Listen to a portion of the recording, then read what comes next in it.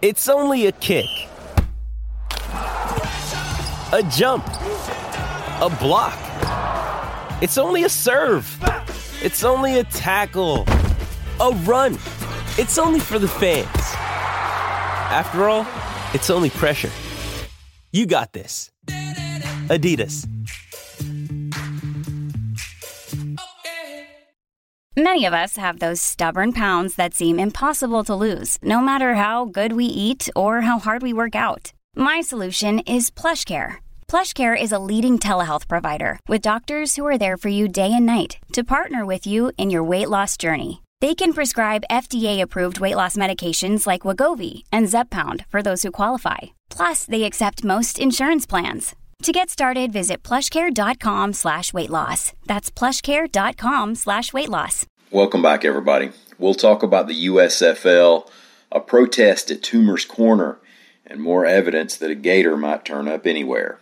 I mean, other than the college football playoffs this season. I'm Mike Morgan, and we're down in Alabama. Looks like the city of Birmingham is ready to play ball with the USFL. AL.com's Roy S. Johnson reports that Birmingham Councilman Hunter Williams said the city council plans to recommend and approve up to $500,000 to bring a spring 2022 bubble season for the rebooted Pro Football League. The Birmingham Jefferson Convention Complex has estimated the cost of hosting the league season at just over $3.6 million. Now, the city's expected to be in for $500,000. The county is expected to match that $500,000, and the Greater Birmingham Convention and Visitors Bureau has voted to spend up to $2 million. Now, this money would cover such costs as game day staff, equipment, and labor for field conversions, and other overhead and services. The Convention and Visitors Bureau also has estimated an area economic impact of the league of $15 million. Over 12 weeks next spring, USFL teams are expected to play 43 games in Birmingham and use 40,000 hotel room night stays. Fox Sports owns the league and has committed $150 million over 3 years to try to get the league going. It plans on playing the bubble format in Birmingham during its inaugural season this coming spring, before switching to the more familiar pro sports setup where teams host games in their own cities. More than 100 people showed up at Toomer's Corner in Auburn, Alabama to protest Auburn University's decision to go along with President Joe Biden's vaccine mandate for federal contractors, reports AL.com's Howard Koplowitz. That mandate means university employees have to be fully vaccinated by December 8th. Now, the university has said that if it doesn't comply with the president's order, it could lose federal funding, which in some cases means jobs.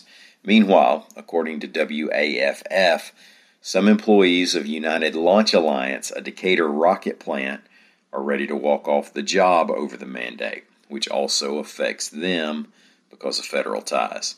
Said contractor Hunter Krieger, quote, "I'm sick and tired of being walked on." He also said, "This is my dream job, and I'm being fired over something that has nothing to do with my merit." People from far outside the state of Alabama usually have their own single image of our state and can't really appreciate the diversity of topography, people, and wildlife as you move from Lookout Mountain to Mobile Bay and the shoals to the Wiregrass. One thing that a change in latitude brings is a change in your likelihood of running into an alligator when you get off the main road. Now, make no mistake, alligators are swimming around all the way up into North Alabama. In some places, they may have made their way northward over the years, and in some cases, maybe they're just lost. But back in the late 70s, when gators were endangered, some were turned out into Wheeler National Wildlife Refuge, and many of the ones you might see today in the Tennessee River are the descendants of those gators. But still, when a gator is seen north of the gnat line, it's rare enough that it's a story to tell, and it can also make some folks a little nervous.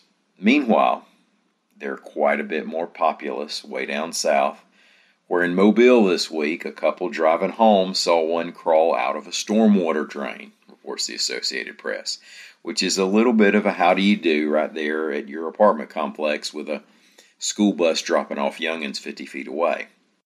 that would qualify as a lost gator. He or she drew a crowd and then was relocated by wildlife officials.